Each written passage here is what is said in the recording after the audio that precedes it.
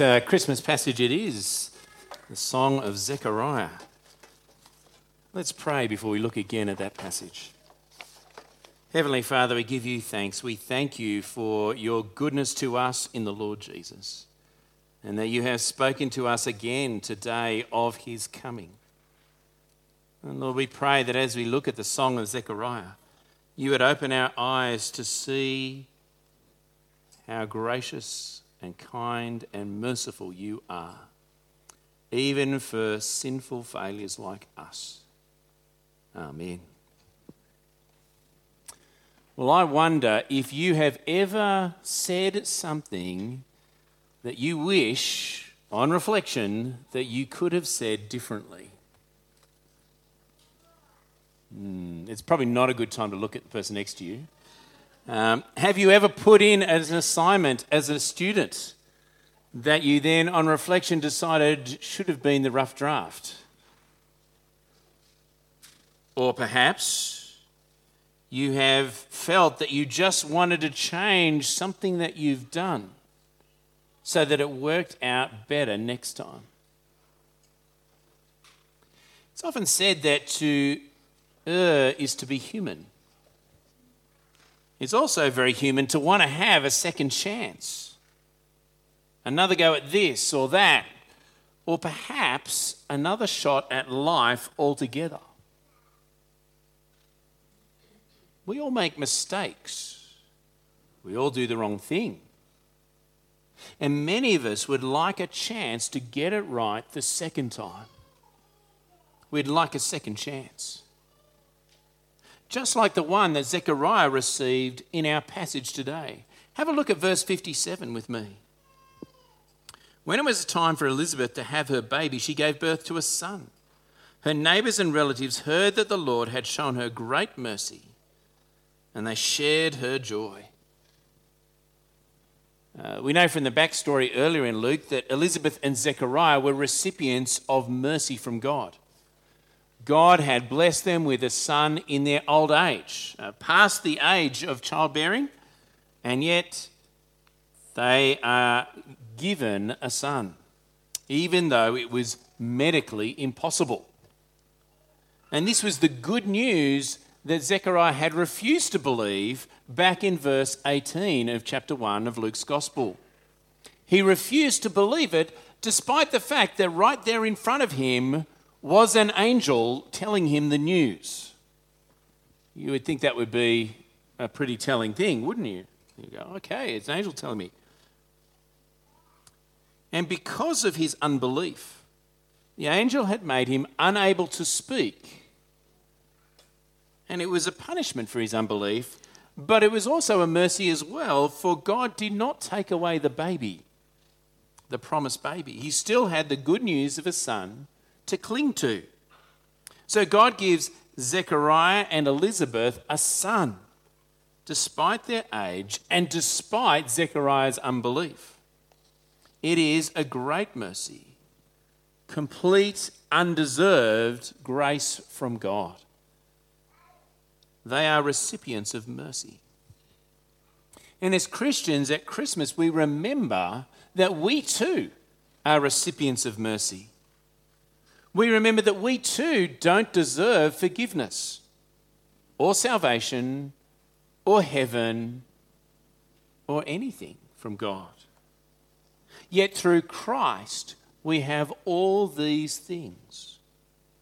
We owe our very lives to the undeserved mercy of God.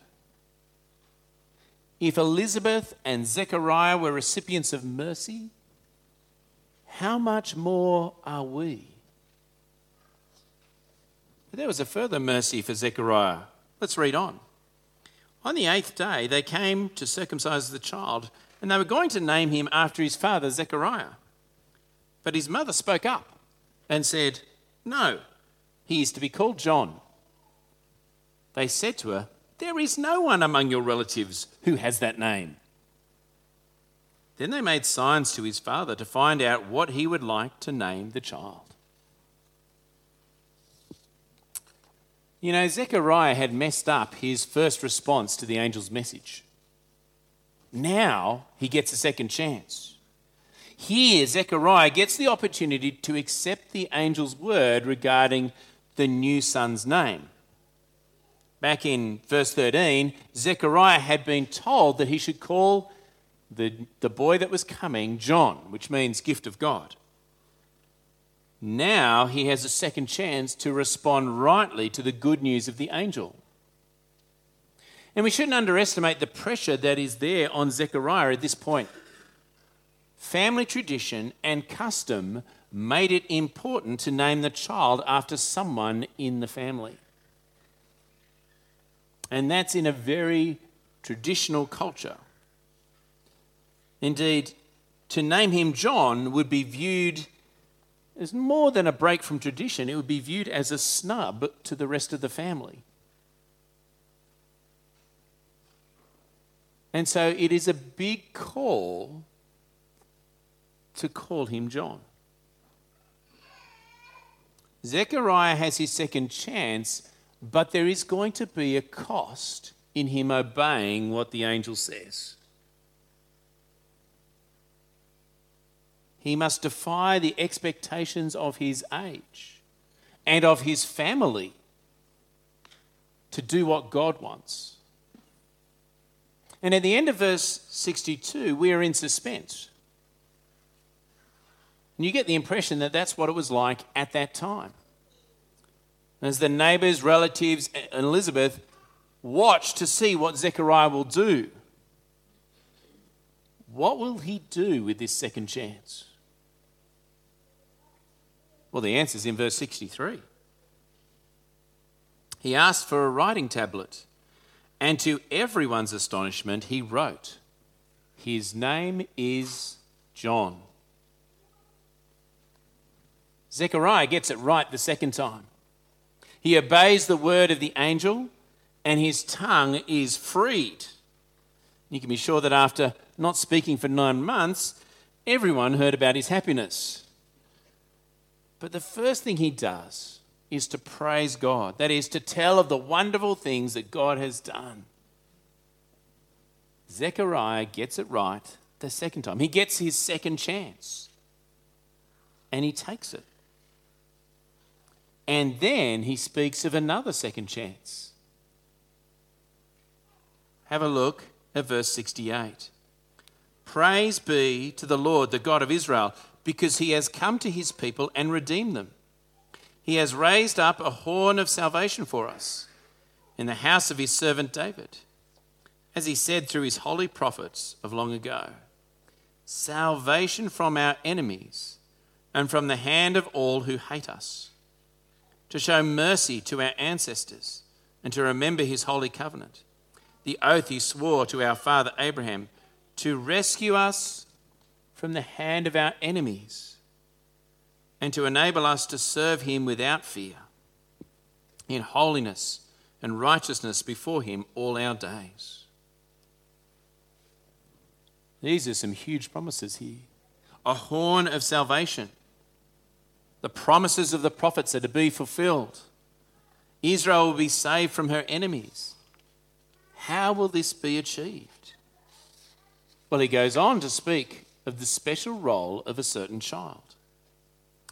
And you, my child, will be called a prophet of the Most High, for you will go on before the Lord to prepare the way for him, to give his people the knowledge of salvation through the forgiveness of their sins. Zechariah's son, John, will be a prophet. And not just any prophet. He will go before the Lord. He will give to his people the knowledge of salvation through the forgiveness of their sins. For of course it was sin that was the greatest enemy of Israel. For it was Israel's sin that had brought God's judgment on them, climaxing in the exile to Babylon, and then the foreign occupation by the Persians, the Greeks, and then the Romans. It had totally messed up their relationship with God. It was sin that brought them death and judgment. Sin was their greatest problem, their greatest enemy. And it wasn't something they could undo either. They couldn't go back and do the right thing because it was already done. And despite great effort, and there really was great effort, they couldn't stop sinning. It was like they were slaves to sin. They needed a second chance, a big second chance. And Zechariah's son John was going to tell them the way to get that second chance. He was going to give his people the knowledge of salvation. He was going to show them how their sins could be forgiven. And that is the big second chance of life. Now we know, because we've read on into chapter 3 of Luke, that John does this by pointing at someone, by pointing at Jesus. For it is Jesus who brings forgiveness by paying the penalty for sin through his death on the cross. It is Jesus who gives everyone the big second chance of life, the chance to be forgiven of all the wrongs we've ever said or thought or done. It is Jesus who, if you like, offers to take our slate and wipe it clean, clean forever. It's the second chance we've all been longing for. Full forgiveness of all our sin. Past, present, and even future sin.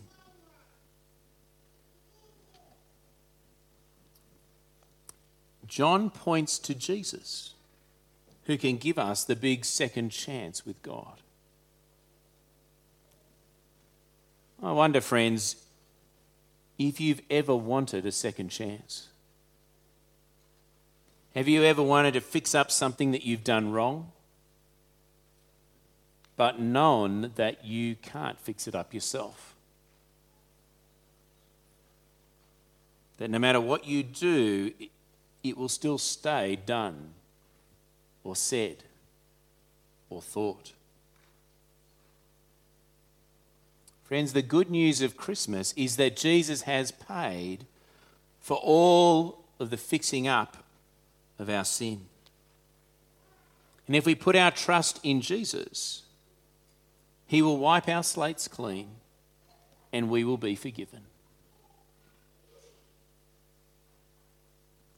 And if you're sitting here this morning and you have put your trust in Jesus, then this passage tells you again that yes, your sins are forgiven. All those things you might regret or would have done differently, it's all paid for. You have the big second chance at life, where you will definitely get it right the second time. In heaven. And if you haven't put your trust in Jesus, and you're sitting here this morning or you're listening online, then why not consider Christ this Christmas? For a second chance at life would be the best Christmas gift ever. Let us pray. Heavenly Father, we give you thanks. We thank you that in your mercy, you have given us a second chance in Jesus. We thank you for the second chance you gave to Zechariah. But we thank you even more for the second chance you offer to us through faith in Jesus. We pray that we would trust Jesus. We thank you that when we do, we are forgiven. And we long for the day when we will do life again forever with you and make no mistakes in heaven. And we ask and thank you for all these things. In Jesus' name, amen.